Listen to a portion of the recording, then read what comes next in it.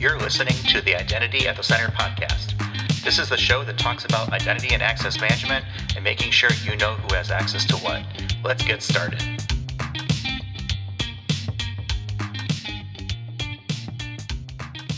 Welcome to the Identity at the Center podcast. I'm Jeff, and that's Jim. Hey, Jim. Hey, Jeff. How's it going? Not so bad. Yourself? Good.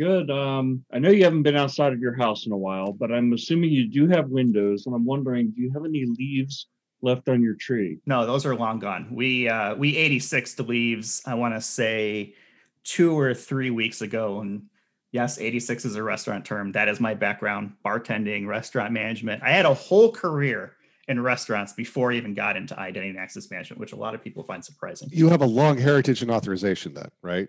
Definitely authorization. Credentials, you know how to authorize people. Like, wow. All right, I see. Fraud is another thing out there. So, oh yeah. So there's a voice you just heard. That's Ian Glazer. He is the co-founder and vice president of ID Pro, and we're very lucky and happy to have him on. So welcome to the show, Ian. Thanks so much. Thanks for having me. Yeah, so my restaurant experience definitely is all encompassing. I think I've done it all in a restaurant and sometimes even all in the same shift.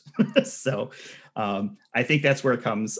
You talk about authorizations, and my first experience with identity fraud actually came in the restaurant business. So I know we're going to get into a couple other conversations. We want to talk about ID Pro and talk about identity predictions, but I got to share this story real quick. I was working as a manager of a pub and brewery, very upscale place. And my first experience with identity fraud was when one of my servers took the credit card from the guest to pay for their bill, as most places would do here in the US. In the Europe, it's a little bit different. Typically, they'll bring the machine out to you, and then you put your card in, and then you pay there. But in the US, you give your card to the server or whoever it may be, and they then go off and do their thing and then come back. Well, our establishment happened to be very close to a Best Buy. So our server handed off their credit card for their guest, gave it to their boyfriend, who went into Best Buy and purchased several $1,000s worth of TVs, and then returned the card back to the server, who then provided it back to the guest along with their check for their meal. So that was my first experience. You want some fries with that? Like, that's a whew. Right. And we established the time frame around okay, these purchases were made. Apparently the card was the individual was at the establishment. I'll protect the names around that, but that was my first experience with identity fraud that I can think of way back in the day, and that would have been 20 years ago. And apparently incident response as well. Like, good on you for doing the forensics afterwards. Yep. We had, you had to keep all the audit trails behind the credit cards, all that sort of things. So yeah, that's my side story here, identity fraud, which I think is a great way to start off 2021 because, it's so prevalent. We're actually recording this in December of 2020, but I can't imagine the world will change drastically over the next couple of weeks here while we're on a break. Oh, you didn't just say that out loud. Yeah, I did. I'm pulling down the fourth wall because that's how we roll. But yeah, I think there's no better way to start identity fraud in 2021. I think it's fitting. So welcome to the show, Ian, with all that. I think one of the things that would be interesting to talk through here as we get into ID Pro and some of the future of identity, though, is we have kind of a traditional first question of how did you get into identity and access management? Is this something that chose you, or did you choose it? So it's great to be here. Thanks for the opportunity to have me come in and chat with you guys. I really appreciate it. So my origin story actually has two parts. The first part is my first job out of college I was a pre-sales engineer for Oracle. Classic sort of database. Web apps servers were kind of newish at the time. And towards the end of my time at Oracle, Oracle released its directory server. And a friend of mine tried to install it and was completely thwarted. The direct quote was, "It was the only piece of software that ever made her cry." And I was like, what is this thing? So I went and tried to install it, and it was a bear to install. It was horrible. And then I got it running, and I'm like, what? Now what? Right? Because I had been steeped in like SQL, and all of a sudden I had like LDAP to contend with. And I was just like, I don't know what I do with this thing. Okay. Scene closes. couple months later, my boss gets recruited, or sorry, the guy who's covering sales in my region got recruited by a user provisioning company. Happened to be Access 360, which was one of the really early user provisioning companies back in the day when like BMC Control SA was a big deal and whatnot. Well, he got recruited and he's like, look, this company's recruiting me. And this is like the height of the dot-com bubble. He's like, I don't get all the technology. Would you mind coming out with me to SoCal and kind of be my BS sensor? I was too young and stupid to realize that I was also being recruited at the time. Like, yeah, good job. And it turns out that I ended up being offered and taking a position as field sales engineer and consultant and a bunch of other stuff at Access 360. And so I started in user provisioning properly, my little foray into directory services notwithstanding. And I don't know. I liked it. It liked me. I don't know. It was like a good chocolate and peanut butter thing. And I kind of stuck with it. And so from there, got to see more of the industry. We got acquired by IBM, which put, me in a much bigger company with a little kind of different opportunities. I got the opportunity to move into product management, got the opportunity to work with analysts at that time. And from IBM, I went to a network-based access control company, which was putting identity into packets themselves, which didn't really pan out, but I learned a ton, especially from a debugging perspective. Like, if you can debug wacky, strange network stuff, you can debug almost anything. Moved from that into a company that was doing governance, risk, and compliance, sort of at the height of the segregation of duties, SOX compliance kind of world, and I built a bunch of identity stuff there, plus a segregation of duties engine. And then finally, after years of like trying to figure out how to get in, joined Burton Group, which was an analyst firm. And known for identity and security research. We got bought by Gartner and spent a bunch of time there. And then I joined, my current employer, Salesforce, almost 7 years ago to help look after some of the identity products. So a winding path, but I played a lot of different roles around identity products. And I'm really grateful for that because I got to see the world and meet some amazing people all over the place and see some amazing customers and help them with their success. So yeah, I'm deeply appreciative of the opportunities I've had. That's a pretty well-rounded background. And I'm curious around, especially the time that you spent between Burton and Gartner, both obviously very well-known research firms around identity. What's it like to work on that side of the fence where you're perceived as thought leadership, but also investigating trends and companies, maybe even examples, right? For better or worse, the Gartner Magic Quadrant is kind of seen as either the end all be all or the starting point for most product decisions in the IT space. Again, for better or worse, but what's it like to be kind of part of that side of the fence? So when I joined Burton, I got to join an amazing team of identity practitioners. These are some people, one of whom is still my mentor, like just amazing folks in terms of the ability to think about a problem space and its implications for customers. So I would say the first thing about being an analyst is it's terrifying because people think you're the analyst. People think you're the expert. And if you're just starting out, like, yeah, sure, you brought some stuff to the table, but to be the expert in, say, access certification, which was one of the first reports I had to write, was daunting. And not so much writing it, but taking inquiry, taking phone calls like, hey, we want to talk to the expert about X. And like that winds up on your desk. You're like, I'm sorry, you were looking for an expert, sir? That you should go talk to Lori or Jerry. Like you should talk to me. And in fact, I have a whole talk about this. Actually, my secret strengths talk is just about this experience of like being called an expert and yet not feeling that you had the confidence to be so. So there's like a steep learning curve to get to comfort there, which is true in taking any role, I think. But the thing that was fun about it was I got to help a lot of people, and a lot of customers at scale, right? Think about what would really work, validate that with enterprises around the world, and then sort of publish good practices from there. I love that. And what you reach a point in any gig when you feel like, you know what, I'm doing more internal than I am external, right? I'm not helping as much. I'm not really, getting the time with my customers as I'd like to. And I sort of hit that point, and it was time to move on. But I really enjoyed the time I spent doing it. I did, because of the way Burton got folded into Gartner, I never worked on any of the MQs. We would, collaborate a little bit around questions and things like that, but we were kind of on our own little island of misfit toys. It was a great time. Got to do a lot of other things, but having just recently responded to a Forrester Wave, it's still like I can't get too far away from the analyst gig, it seems.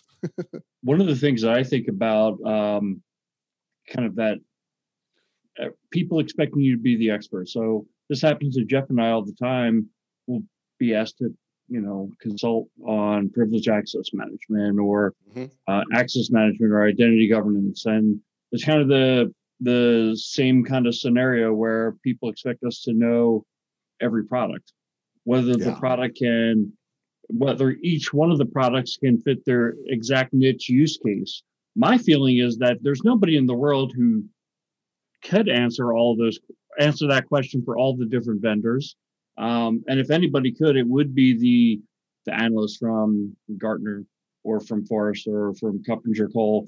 And I don't even think that they could, but if they could, they still don't do the kind of consulting that we do. So I wonder if you kind of feel the same way, that especially as the landscape is broadening, there are so many offerings, so many vendors, that it's impossible for any one person to kind of know how each product handles each specific use case. And that's, from looking at the Gartner process and how they go about, surveying and having products demo to them, it's, you really have to have that kind of framework in place to even have a starting point to kind of gather and stay up with that kind of information. Yeah, I think it's possible for someone to know within a given discipline and identity the good practices and the things to avoid, for certain, right? So in a product neutral way, it's totally in bounds to someone to know like what's a good practice. I think, to your point, it is practically speaking impossible to know all of the products in a space. Like, you consider strong authentication, multi-factor authentication, dozens upon dozens of vendors. There's just no way. And so I think that, when I've been asked, whether I was an analyst or not, to talk about, hey, how's this going to fit my use case? The focus has always got to be back to, what's the outcome you're looking for? Let's just start with that, right? And what I find is 7 out of 10 times, people aren't 100% sure of what they really want as that outcome. And then the process of working backwards to be like, okay, well, let's break that apart. And what are the specifics that you need and how do you get there? That's more valuable in a lot of times than product A versus product B. Now, for certain products have their differentiation and there's reasons why and why not to use them. But at least in my experience, focus on the outcome and, work from there has always been more successful, because at the end of the day, some of the time, the decision is like, oh, what we have is fine. The way we've wired it up isn't, or the stakeholders we have for the program aren't fully aligned.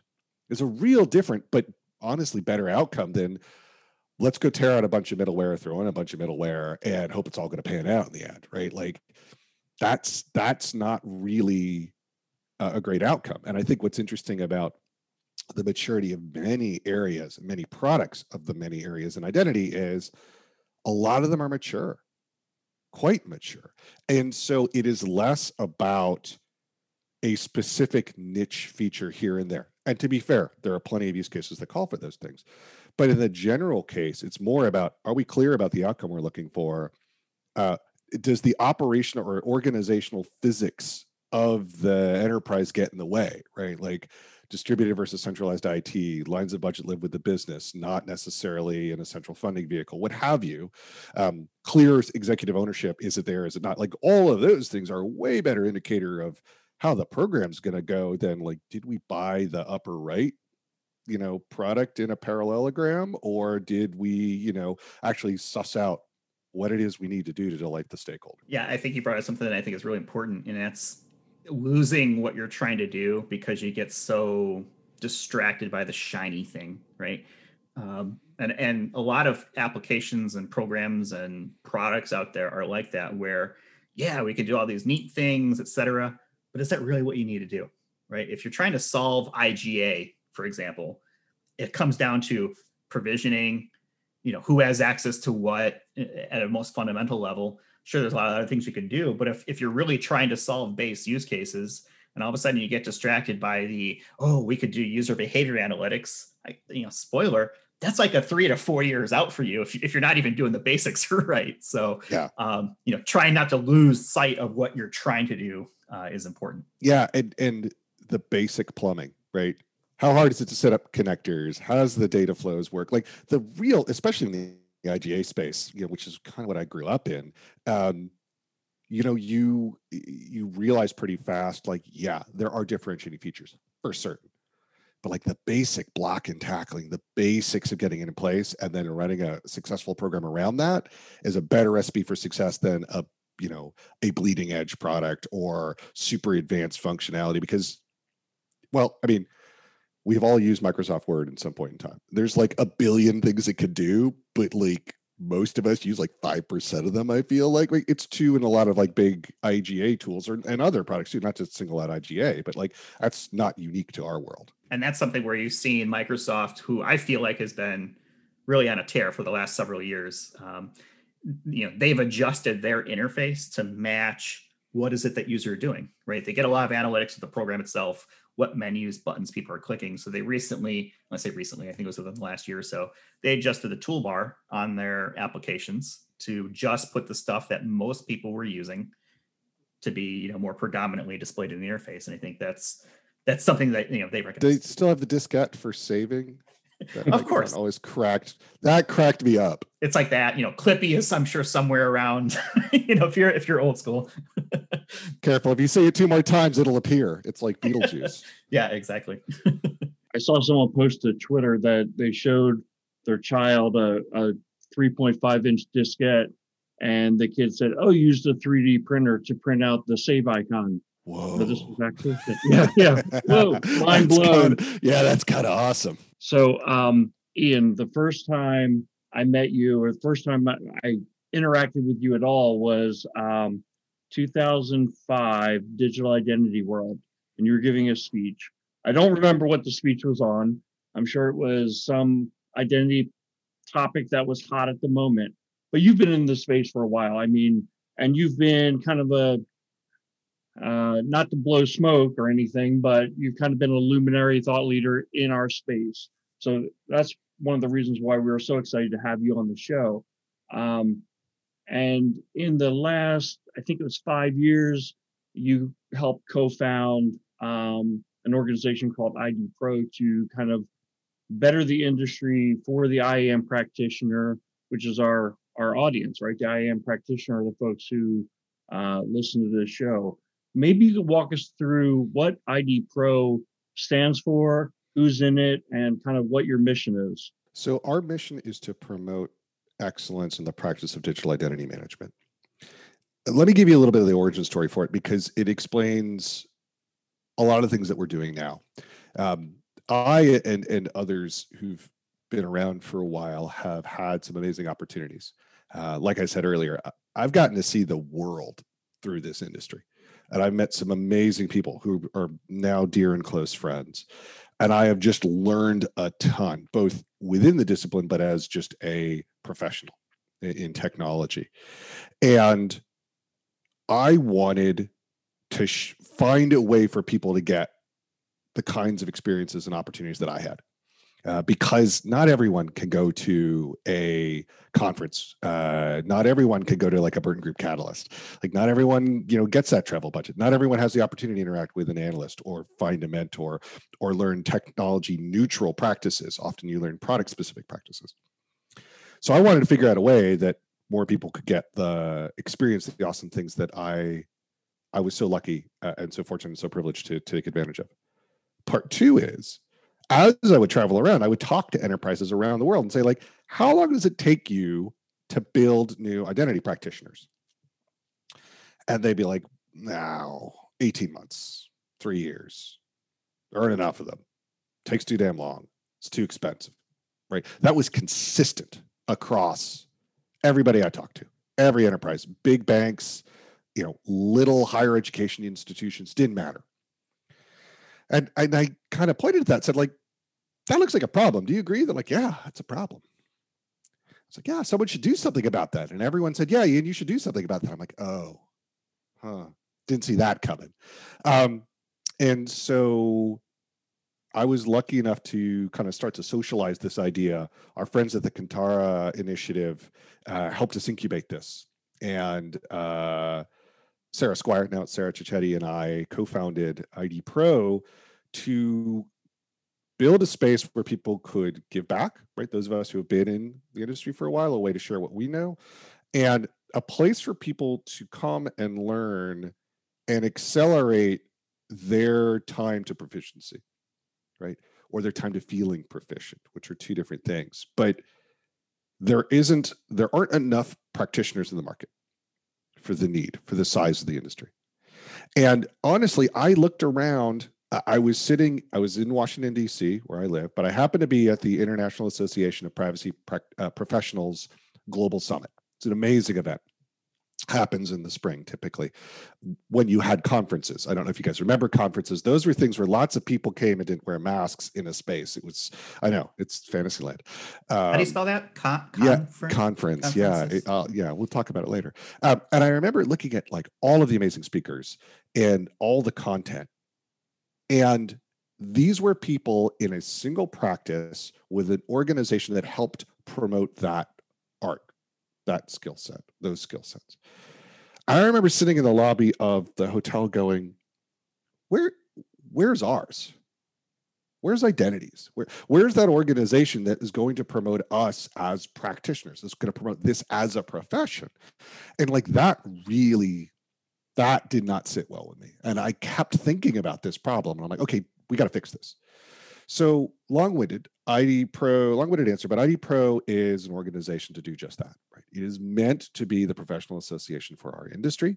It is meant to provide people a safe space to ask questions, to learn from one another, and build material in a vendor-neutral way, a technology-neutral way that people can learn from and really accelerate the time to value for themselves and their own careers. One of the things that I think about IAM and why I really was drawn to it. So I fell into it by accident, kind of like most of our guests do, and probably most people in IAM. They're in other areas of business or IT, or they end up working on the help desk and kind of rise up into the IAM state.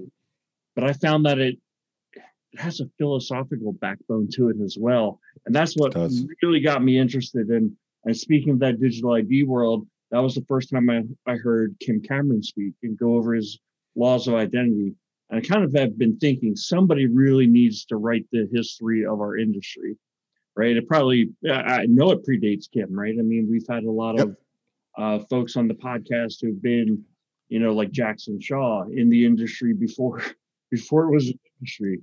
So so you saw me at DIDW in 2005. Was that in like the Mountain View area? Yeah, absolutely. Oh, I remember that one. So Digital ID World was pretty amazing because it was the first conference in the industry, really. And Eric Norlin, who came out of Ping, and Phil Becker were the two folks that put it on, and they're amazing team. And yeah, I went to a couple of those and had my mind blown in two different ways. One was like, oh my God, there is so much more to learn. Like just oh gosh, the little sliver that I knew and was aware of was just that. It was a sliver. And then two, the number of people that were already or also doing this. It's like, oh, wait a minute, there's more of us. Holy crow. Like those two things combined kind of opened a window for me into like, this is how big it could be. And it only grew from there, like the number of conferences that we now have in this space, the number of practitioners we have globally. It's amazing. It's totally amazing. There was already the concept of this identirati, and you were part of that, right? Nishant was part of that. That was kind of, you're being. I don't know. I mean, You may just be confusing us to the people that were at the bar at the end of the night. Like it's hard to distinguish at some point in time. Let's not go too far. Do you have a favorite identity conference today? Is it Identiverse? Because I feel like ID Pro has kind of taken that on as its home conference. But are there other identity conferences that you think are worth noting? Assuming that we do those in the future. There absolutely are. And I think the thing that's important is that there are for different kinds of roles as well, because you have actually a spectrum of events where you have things like Internet Identity Workshop, which I went to the first one and I ended up sitting in between Dale Olds, who came out of Novell, is at VMware, and Tony Nadlin, who's with IBM at the time. And I had no idea who they were. Like, these guys are mega huge brains in the industry. I'm like some kid, like, I don't know who these guys are. But that's where Cameron demoed CardSpace for the first time. And Descartes talked about Skip, or the predecessor to Skip, really.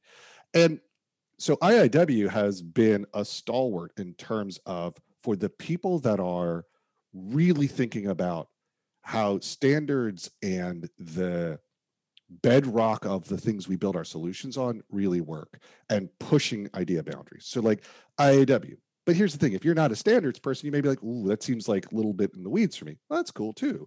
In the day, Burton Group Catalyst was awesome.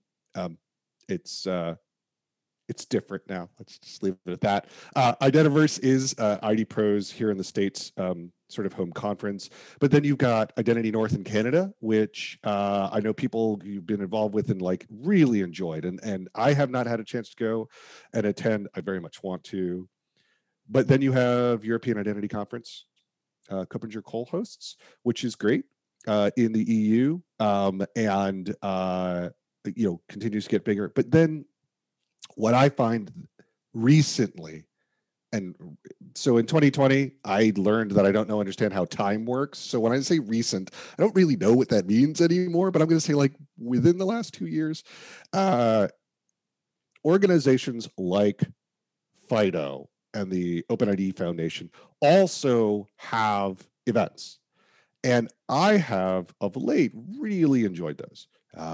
And because it's a very concentrated sort of subject, right? They put up a boundary in the sense of, well, this organization is hosting, so it's going to be around authentication, or it's going to be around federation protocols, or these other things.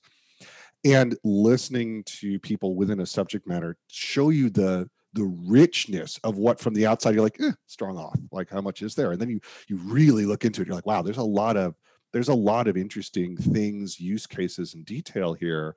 And I find that really interesting, because at some point you have to kind of sum over some of these functions in the sense of like, okay, well, we're going to have a stronger adaptive authentication solution in this. We're going to have an IGA solution. And you kind of think of them as big block pieces on the slide.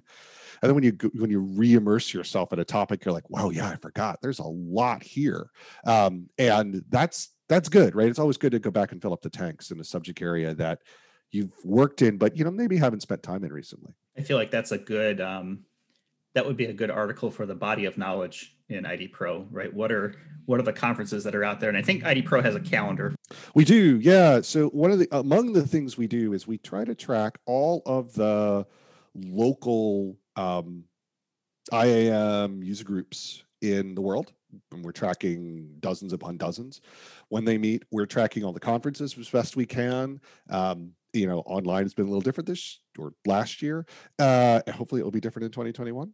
Fingers crossed. And keeping track of these things, right? Because I think the interesting thing that happened in 2020 was the push towards virtual for a lot of events.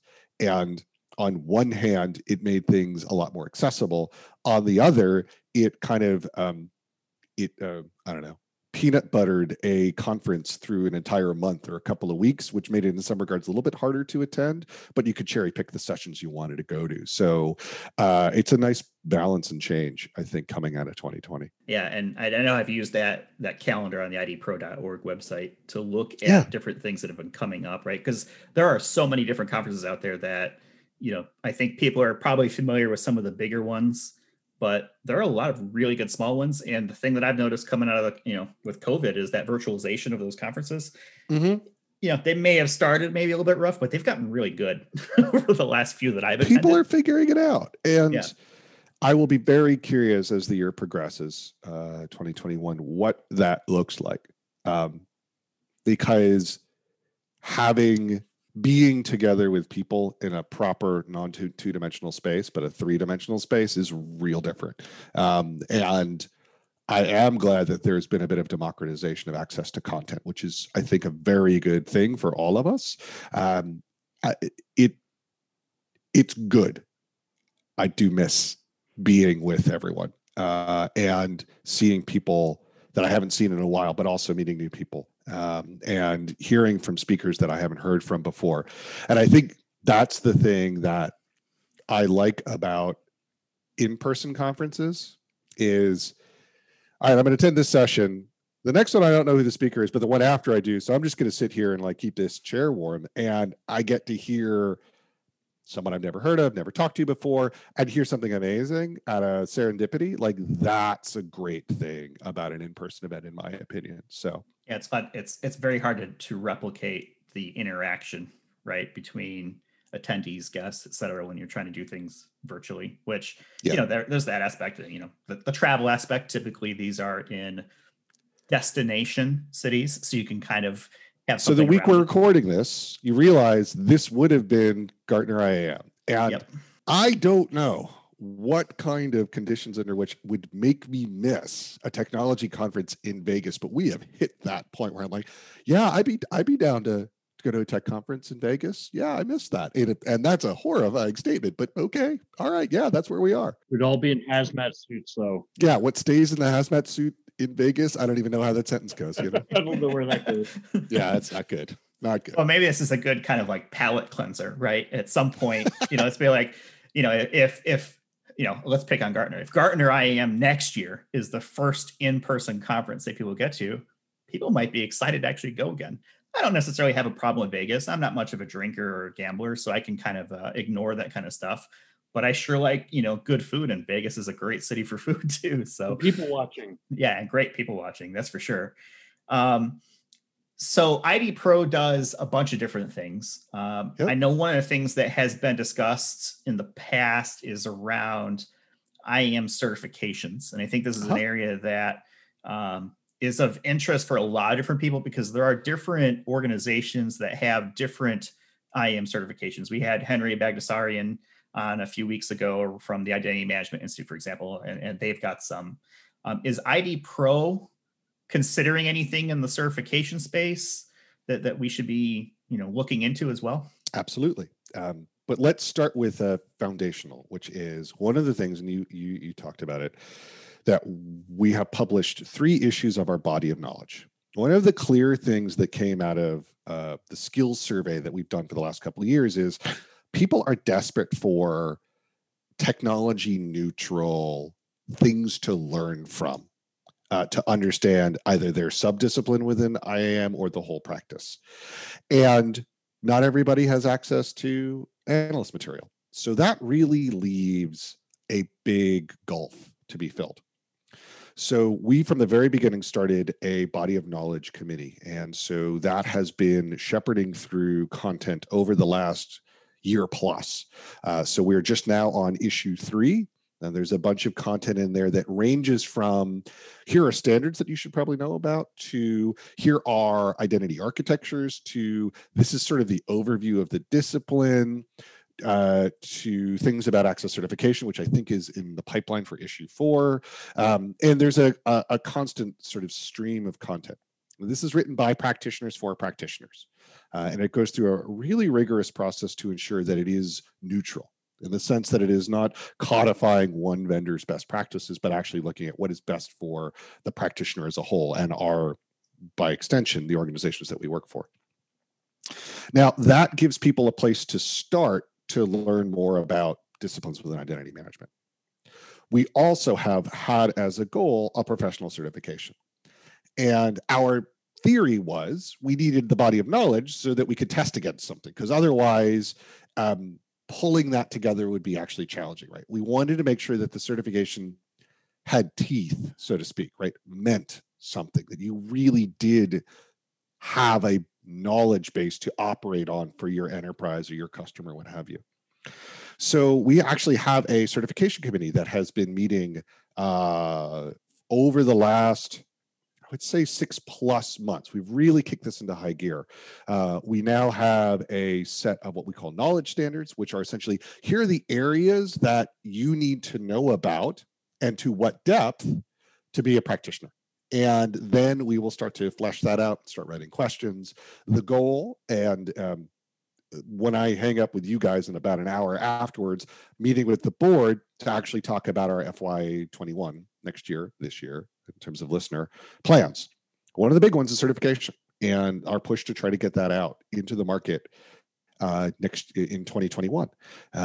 And the big thing for me is I want this certification to be looked upon in the same way that the IAPP has their CIPP or a CISSP, that, you know, security and privacy have very rigorous, robust certifications from professional organizations. And we really want the ID Pro certification to be that thing. Over time, it will branch into, I think, both job persona and industry, right? So I think we will have a base certification and then have one for architects, one for, say, program managers, have something specific for higher education research, have something specific for healthcare. One foot in front of the other. We got to get the first certification out there, and that is a big goal for 21. Yeah, the CISSP is so ubiquitous. How do you get a certification, any certification, to be that on the tip of people's tongues? I mean, is it jobs demanding that? Is it creating an industry around it, like an open platform? Is it all of the above? I think it is a little bit of all of the above. And I do feel slightly like a fraud in answering some of this, because I'm an identity practitioner.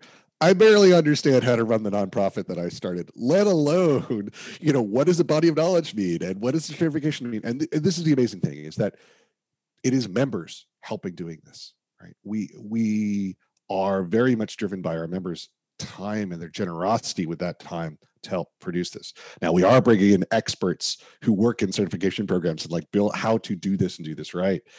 But I think one of the things it's going to start with is I expect that service organizations are going to use the certification as a differentiator for their people. Right. So you can go into a prospect and say, you know, we have the largest bench of certified identity practitioners in the industry.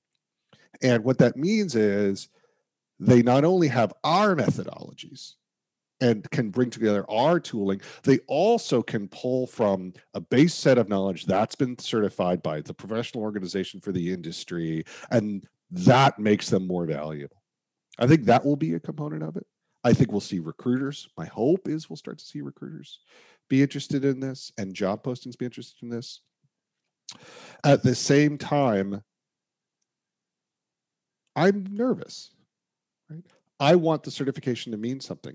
I do not want the certification to be a barrier for someone to achieve their professional goals in the industry, right? That'd be a failure. Right. If we put up a barrier, the whole point of ID Pro is to grow the practice, which means grow the number of practitioners.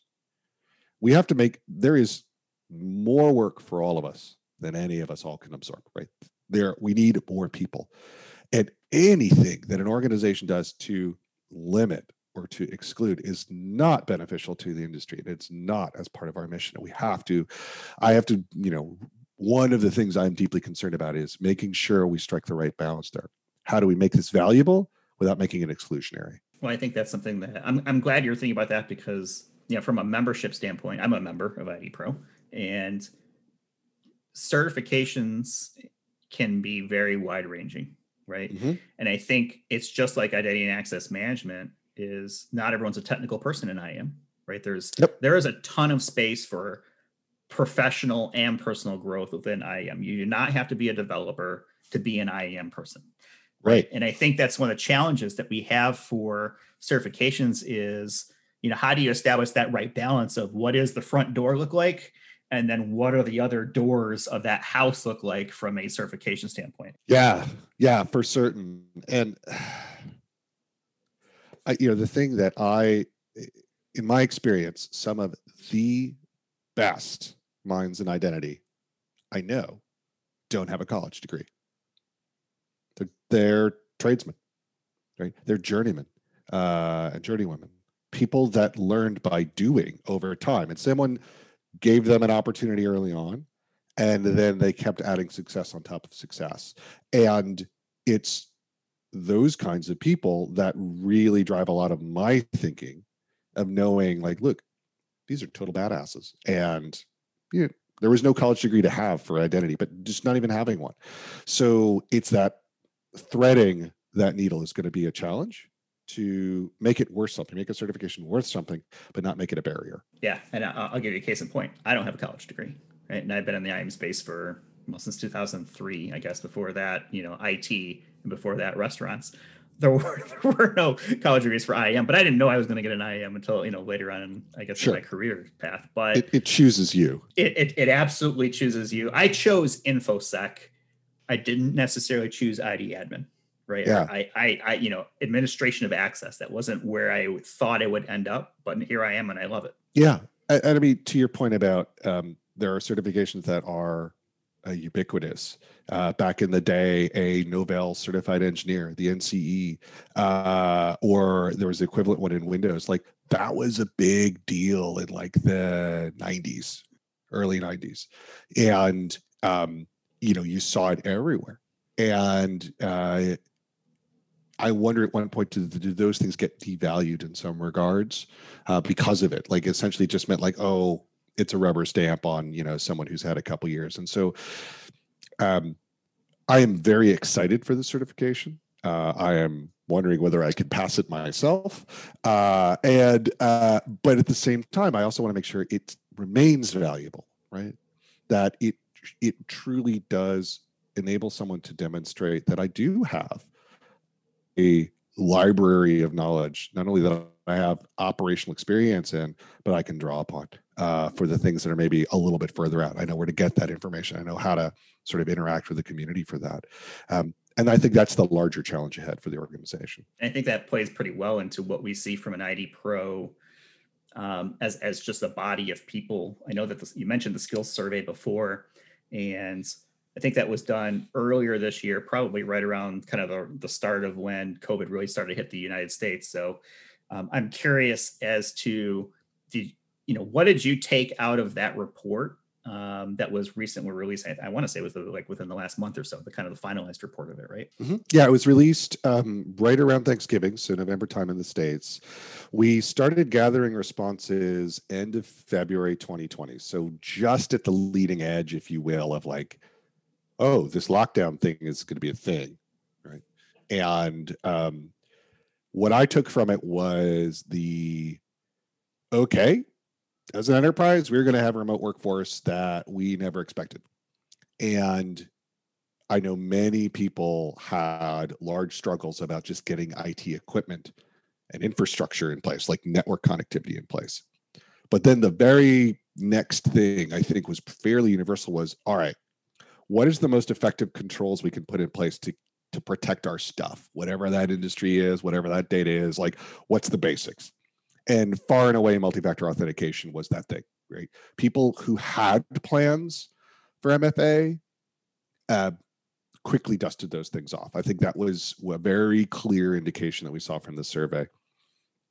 The thing that we didn't see in the survey, and I think this is a function of when we asked, was around customer identity and access management.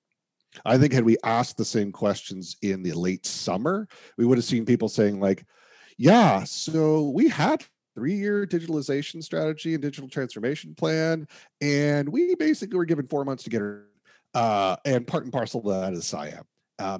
That didn't show up in the skills survey. So when we run it again in February-ish of 2021, I kind of expect to see SIAM in the top enterprise priorities, and that MFA is considered more of a done thing, right? Like, that's lower down in the priority stack because a bulk of enterprises already tackled that, and they're on to, oh crap, we're digital only, or like we have to significantly augment our brick and mortar with a digital strategy, and SIAM is part and parcel. A couple of things that I thought were interesting too were around, the years worked in industry, I think was one of the questions, and how predominantly veteran the respondents were. And I think the respondents were a combination of not only ID Pro members, but maybe some non-member or kind of public responses. Yep. And I think some corporate responses as well. But I think from what I remember of the statistics, more than 3/4 of the respondents had been in the IAM space for at least 5 years or more. Off the top of my head, I think that's about right. Yeah. Yeah. And I think, given where we've been talking about getting, newer talent, newer expertise, developed from an organization standpoint, there is clearly an opportunity to get people interested in IAM, right, as a potential career path. Yep. And things like the body of knowledge, certifications, having, what at least what I perceive as a very open and inviting community, will do a lot to help people who are not as familiar with IAM, right? They could be developers and, they have some coding expertise, for example, but they've never really considered IAM as kind of a path for that. It could be project managers, program managers, people who are interested in the more businessy, aspects of IAM. I think there are certainly opportunities to grow the number and available pool of younger, less experienced workforce into identity practitioners of the future as well. For certain. And I think the other thing that there's an opportunity to do is make our industry a more diverse and equitable one. And so our peer organization, Women in Identity, who's all friends of ours, and we've been closely aligned with the work that Women in Identity are doing around this, right? How do we bring a more diverse workforce to bear? How do we identify and really work to eliminate bias in the services that we are building? Because if as an enterprise we're rolling out services to be used by everyone, then they need to be serviced and managed and built by people that reflect what everyone looks like, right? And that's our local communities, that's our global communities. And so, I can't say enough good things about Women in Identity and their efforts to help drive this along, because it's not just about growing the pool, right? We also have to make sure that we grow that pool in a diverse way so that it really represents our communities. Yeah, and I think that's it's interesting because having run this podcast now for more than a year, I think this will be like episode 75 or something like that in our hopper. I see the stats of who's listening, where they're coming from, et cetera, and the people who are listening to the show are predominantly male, something like 80%. I have no idea how I can grow beyond that. So I'm looking to those types of organizations for ideas on how do we become more diverse? How do we get, listenership to be more reflective of the organizations that are listening, the companies that we're working for, those sorts of things. So I think it's important to, try and be more equitable, as you mentioned, throughout the entire process. I think the other thing that was interesting too from that skill survey was, it was a question around, when do you feel proficient in identity and access management? Mm-hmm. And is it, I think more than half of the survey respondents were somewhere between 2 and 10 years, which is a big range, right? When do you feel proficient? Do you ever feel proficient, right? I mean, there's so much to learn. That question. So I want to touch on just something you said, and then I'll answer that, which is, you should reach out to Kay Shepard if you haven't. She's the U.S. ambassador for Women in Identity. I've known her for years. She is awesome. You should definitely have her on the podcast and talk about just the interesting things that her experiences and Women in Identity are doing regarding diversity in the workforce. So fully endorse. I'll help you get that done.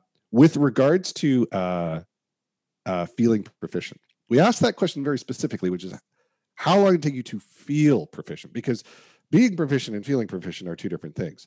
And this causes much rancor in the board, the ID Pro board, because of the almost nearly 30% of people who respond to say, I still don't feel proficient. Full disclosure, I am one of those people. And to me, it's a great thing that a third of our respondents, I think it's 28% this year, off the top of my head, say that. Is, to me, that's a reflection that we are a growth industry and that we are adding constantly to the areas that a practitioner could know about. I say could know about. Doesn't mean you got to know everything about everything. It's not possible. It's too big of a space. But the fact that we are a growth industry means that there's always going to be new things that you could go research and learn about if you wanted to. There's new kinds of programs you could go do if you wanted to. So to me, I love that. Now, I think to your point, yeah, the 2 to 10 years, the bulk of like the answer, which means the truth is probably around about 8 years is my guess. That's an awfully long time, right? That's an awfully long time. And I want to push that down to like 5. If we can sort of get that way, like you're not going to be a Jedi Knight overnight, despite what the movies might actually tell you. You just don't go to a swamp and like do push-ups with like Nishant on your back and suddenly you're an expert in IGA. Like that's not how that works.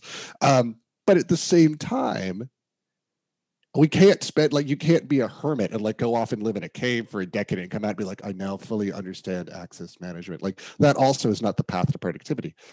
So, one of the things that I find is so fun about ID Pro is that our online community is a really great space for people to ask questions, like real practical, like, has anyone done X, Y, and Z with like these 2 products or even without products? Just like, these are the constraints I've got. How would I go about this? Like super useful. Because the other takeaway from the how long did it take you to feel proficient question is, it pretty much means that there's a very few number of people that actually feel that proficient and probably are proficient, which means we're all trying to figure out it as we go, right? And there's something, I don't know, comforting about that, which is that you're not alone in your journey in this industry and that you've got a piece of the puzzle, a peer's got a piece of the puzzle. You know what? Someone who works for one of your competitors in identity has a piece of the puzzle. And here's a place you can go and talk to those people. And I think that is really powerful. Ian, I was going to ask you the question around what are some things that folks who are listening, IAM practitioners can do to help ID Pro? First thing that comes to mind, of course, is join ID Pro. But I also was thinking just from a mentoring perspective, I'm sure you've had some great mentors in your career. I'm sure you've also mentored others. One of the things that came to mind was just some of the great women that we've had on the show. Fellow luminary Eve Mailer, shout out to Eve. But just looking at the list of some of the great women that we've had on the show in the past few months: Julie Smith, Rebecca Nielsen, Mary Ritz, Mary Berg, our own Maida Gonzalez from Identity. These folks are not only able to, kind of pass on that wealth of knowledge that they've built over decades plus careers, but also to kind of be role models. I think all those things are important, but I guess I'm wondering from your perspective, what is your perspective on mentoring that next generation? So we'll take this in 2 parts. So I think one of the things is to help our fellow practitioners is go to idpro.org, see if there is a meetup in your local area. If there is, see how how active, where where you can get involved, because building that local network is really powerful. And it helps build some of the connective tissue among practitioners, which we need to grow the industry. And I think then if you do choose to join, which is awesome, be active in our online community. We have a Slack environment, which is a lot of fun. And it is a really safe space to ask some tough questions. And I've talked to people who are like, wow, in a matter of minutes, got answers to questions that I had been struggling with. Or we could see the industry coordinating around, hey, look, there's a case in point. There was a vulnerability in XML comment handling that had impact on SAML. And very quickly, people who represented their employers are like, yep, we patched this. Nope, it's next week. Like, there was very quickly a triage. And so even if you didn't want to feel comfortable asking questions, you can learn a lot just passively and watching what's going on. And then to your point around mentorship, it doesn't have to start formal or complex, right? Which is why I come back to get active locally, because even if it's I can answer a question or two and like we can meet and have coffee. That's where real lasting relationships come from. And like I am far more right now interested in figuring out how we build those from the grassroots level. And then as people go and progress, there are amazing people to learn from, and they are universally very generous with their time. I think this is one of the things that I have heard from members is I was surprised how willing people were to talk and to spend some time. And so, I do think mentorship is incredibly important. We ask in our skills survey, what's something you wish you had to be more successful? Top answers are vendor neutral material, so really the body of knowledge, peer-to-peer networking opportunities, and mentorship opportunities. Those are the top three. They've been consistent for the last 3 years. Our need to connect has never been more vital, and to do that as best we can in a COVID era, that's an awful big challenge. But, organizations, whether it's your local meetup or it's ID Pro in a global sense, help there. It doesn't solve everything. It's not it's not the silver bullet, but it is a great start. I think it's an opportunity to people to take ownership over their career as well, right? Don't wait for a handout or for someone to come to you and say, here's what we want to do. If this is something you're interested in, go out, research, get involved with the community. I'm glad you mentioned the ID Pro Slack channel because I'm not much of a contributor to it from my typing, but I'll tell you, I learn a lot just reading the different different challenges that people are facing, different comments, et cetera. So even if you're just a lurker, kind of like me, there is so much to be had for that. So I definitely, agree that if you're an ID Pro and you're not taking advantage of it, do it. If you're not an ID Pro, consider joining. I don't know if that's a perk or not of joining or not, but it's definitely a great spot to, commiserate, collaborate, and celebrate, right, with other ID pros. Yeah, for certain. Ian, you've been so generous with your time, and I know that we're getting close to when we want to get things wrapped up here. What I thought would be interesting is to start the new year off here, and I guess in our cases, end the year, is to talk about some of the predictions that you've had around the next 10 years of identity, and maybe more of a rapid fire format here. I know that there's a lot of different technologies that are out there, and this is loosely based on the talk that you gave at Identiverse in 2020 around the next 10 years of identity. Maybe we can start with WebAuthn. That is something that really kind of hit early 2020 when Apple finally kind of joined on board and being, supporting with their Safari browsers. Where do you see WebAuthn going in, not only the next 10 years, but let's maybe in the nearer term, 2021 and maybe 2022? So I think long-term WebAuthn will become on equal footing to social sign-in in SIAM's environments, which is to say, like, it's a kind of magical experience if I could just look at my phone and then get signed into an app. Like that's sweet, right? Who wouldn't want that? WebAuthn helps broker that now that you do have more ubiquity in terms of availability on the mobile OS platforms. I think what we'll start to see is a little bit. So, the reason why I say that I think WebAuthn and social sign-on they'll kind of achieve a certain parity is that although social sign-on gives me a nice sign-in experience, I click a button and basically I'm in an app. We're seeing enough concern about the social networks and the use of data, either both provided or derived, that people are looking for alternatives. And if I can get that same kind of experience, I look at my phone, I'm in the app. Through WebAuthn, that's going to be a real boon, right? Not to mention all the security benefits that go along with it, not to mention all of the good things that come from it. So in 2021, what I expect around WebAuthn is we'll see a lot more people kicking the tires in mobile platforms and in their apps and figuring out ways to integrate it in a sort of lightweight way as best they can. And that'll start to make that ceremony, the way that sign-in experience works, become more and more prevalent. and that'll pave the way for mainstream adoption. Do you consider sign in with Apple a social login? That's a very interesting question. I think no, insofar as the data that is available. So let's look at like wires. The data that you get if you are a relying party there is very minimal. First name, last name, email. That email can be pseudonymized, and you only get it once. Which is very interesting. So there isn't like a constant flow of attributes from Apple to the people that are consuming Sign In with Apple. So in some regards, yeah, it's provided by a third-party provider. And although Apple doesn't really have a social network per se, it does have some things that feel like it. And you will see it on top of the Sign In with Facebook and Google, what have you.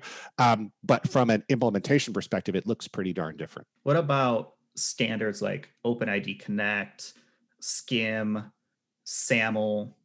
Well, first of all, SAML's still dead in 2021, as it's been. For sure. SAML is going to remain incredibly useful and dead. And that's not going to change. What's going to change is that what we will see in this next decade and probably the next 5 years is that OpenID Connect is the de facto federation standard for most people. And that along with it, all of the supporting technologies, so OAuth, the Jose suite, et cetera. And then I think we'll see Skim from a IGA perspective being the language of choice. I still keep hoping that, to resurrect SPML, but that's apparently not going to happen.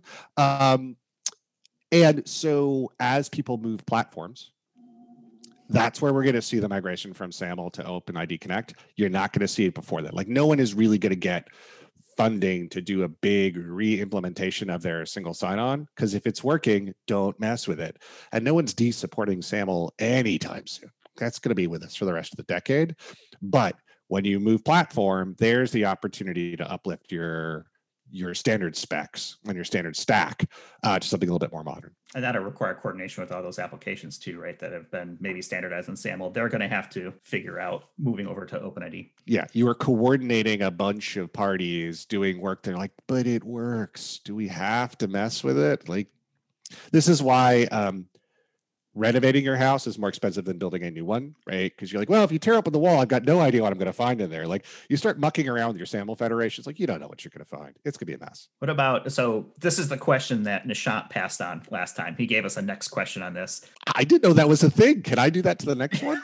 You may, and that's why I'm posing out as an option. Sweet. Sovereign identity and blockchain. I feel like we've been hearing about this for the last couple of years. It's the next big thing. Haven't seen an enterprise use case for it. I think maybe personally there is some opportunity maybe in citizen ID or something along those IDs, maybe banking or, healthcare or maybe education. But I don't think it's gotten the traction yet, even in those spaces. Where do you see blockchain or sovereign identity going in the future? So I think I'll talk to the sovereign side of things, which is going back to like the first Internet Identity Workshop. User centricity and user-centric identity has always been a thing, right? Put the user in control of their interactions and their information. This is not rocket science from a concept. Making it real, that's a bit of a different story. And so to me, there's a lot of similarity around things that we have been trying to do and chipping away at it for quite some time, for over a decade. I think the thing that is not interesting to me is the storage mechanism, right? So back when I was talking about identity relationship management, everyone's like, oh, so you're saying we've got to use object and network databases for everything? Like, is it like graph databases, like the way to like solve identity? I'm like, I don't care about the backend storage. What I care about is the kinds of things that we can represent in the use cases we can unlock. I don't get super excited about different kinds of storage mechanisms. I think what I have seen is people moving away from, oh, this has got to be all about blockchain, to verified credentials are really kind of interesting. And it's a different way to present, to get the outcome that people want to be able to do, which is present something that is verifiable and validated in a manner that the individual has analogies they understand, a ceremony that they can engage with to exchange or to present these things, and a nice technology stack that actually helps engender trust. A lot of this is not new, right? This is card space, but we're redoing it in a different way. And I think that's important. We should explore these kinds of things. But I'm not going to wager any specific sort of like where things are going to get to in the next 10. I'm going to go more than Nishant, which is I tried to answer the question. Absolutely. So score one for Ian in the Nishant versus Ian battle. Let's just call it. Oh, yeah. What about deep fakes? Where do you see deep fakes intersecting with identity? And I'm most likely talking here about fraud situations where an issue may come up where, here's what I think is, I think deep fakes, are a good social engineering mechanism to do things, not necessarily trick, the technical underpinnings of authentication, although there is certainly a potential for that as well. I'm curious as to your thoughts on deep fakes and identity. I think one of the things that is coming is an increase in proofing and progressive proofing in our CIAM and citizen identity worlds, especially CIAM. I think government has understood the need for remote in-person proofing. I think CIAM is a little bit more challenging, right? Where I have a consumer scenario and I want to give them some value, but I also don't want to, and to do that, I don't want to put too much friction in the process. However, I also do need a degree of assurance that, this is a legal entity to whom I am speaking. And so proof of liveness is going to be more and more important. And as we slide more proofing into the progressive profiling or progressive proofing processes, that's where proof of liveness is going to be important.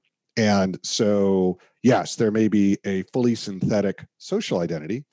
You may even have synthesized video for that synthetic identity. The thing that's going to matter is detection of liveness as you are starting to bind that synthetic identity to a legal identity. And that's where the rubber's going to meet the road. So when you say proof of liveness, I'm thinking implants. And how do you prove you're alive? Well, maybe it's something, within you, whether it's an RFID chip, which we've heard about, right? People implanting an RFID chip and then doing the old scan on a badge reader or whatever it may be. Where do you see implanted identity going? I think we're going to see it as an outgrowth of wearable, right? So we are in I would say, more comfortable time for wearables. So smart watches, but also rings and things like that, where mostly NFC, some payment, but then also, it's a sleep analyzer or some other functions along with it. And I think that's reasonably normalized in, let's say, some cultures globally. Obviously, it's not a global thing yet, just because of cost. I think what we'll then see is a natural progression to things like smart hearing aids.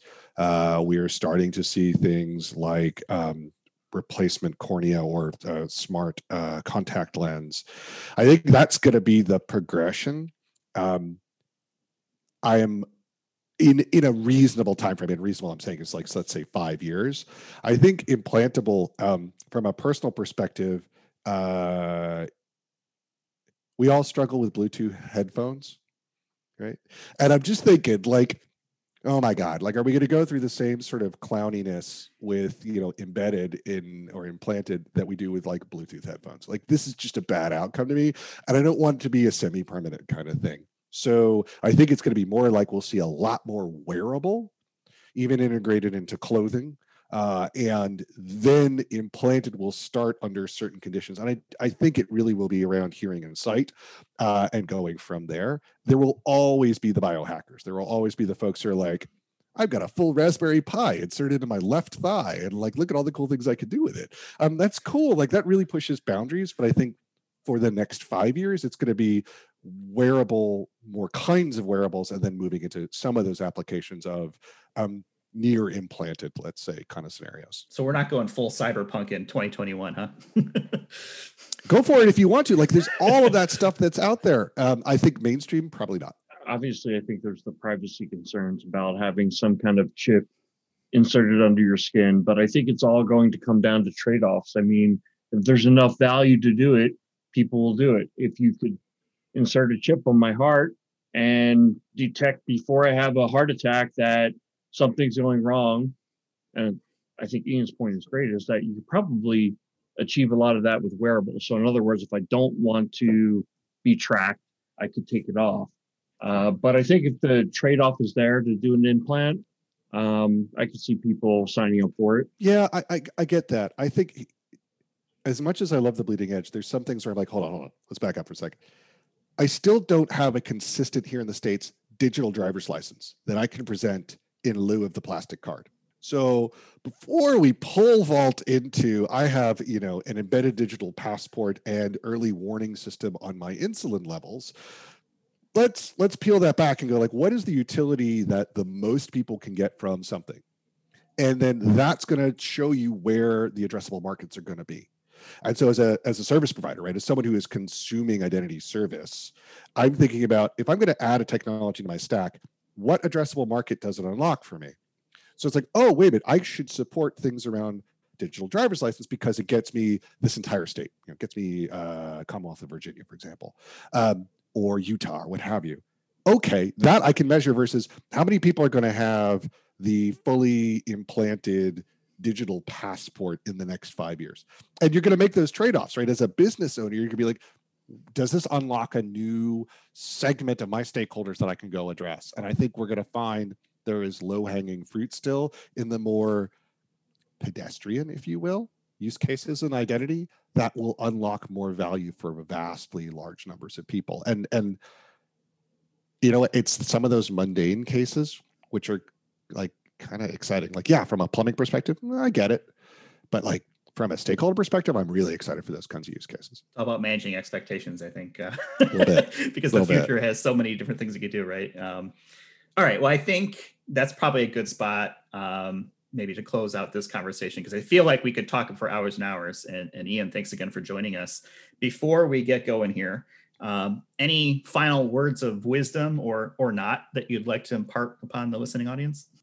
If you're starting out in the industry, never connect your demo provisioning system to the production Unix cluster and then delete someone's home directory. Just a tip, just at random. I would say, if ID Pro appeals to you, if the opportunity, the idea of having the opportunity to meet with like-minded people around the world, or at least people in the same industry who are approaching problems in radically different ways, and you want to learn about that, hey, join ID Pro. But if nothing else, we make a lot of material for you over time. We want to grow this practice in this industry, and we'd love to have you involved. And otherwise, it's now 2021, and our listeners, 2020 was a strange year, obviously. 2021 may still be strange. The important thing for our practitioners and our listeners to know is that you've never been as needed as you're needed now. Identity services is a growth industry. There is so many different kinds of applications that need your help. They're out there. And I think this is a great place to be and a great time to be there. Hear, hear. Fully agree. Jim, how about yourself? So we are recording in early December. We'll publish in January. So I hope everybody had a happy holiday season, whatever holidays you celebrated, including Festivus. And we started off pre-podcast talking about potential airing of grievances. And I think we kept it pretty positive. But whatever works for you. And I hope everybody has a happy new year. Yep. Hope everyone enjoyed the holidays. I think this is, if not the longest, definitely one of the longest episodes that we've recorded, and no better one to do it and kick off kind of the new year with. So appreciate Ian. I think with that, we're going to go ahead and leave it. We're going to have a bunch of links to a lot of things we talked about today, ID Pro, connections to LinkedIn, some of Ian's talks that he gave at Identiverse, those sorts of things, and, ID Pro itself. So with that, we'll go ahead and close it out. Hope everyone had a great holiday, and thanks for listening, and we'll talk with you all in the next one. Thanks for listening to the Identity at the Center podcast. If you like what you heard, don't forget to subscribe and visit us on the web at identityatthecenter.com.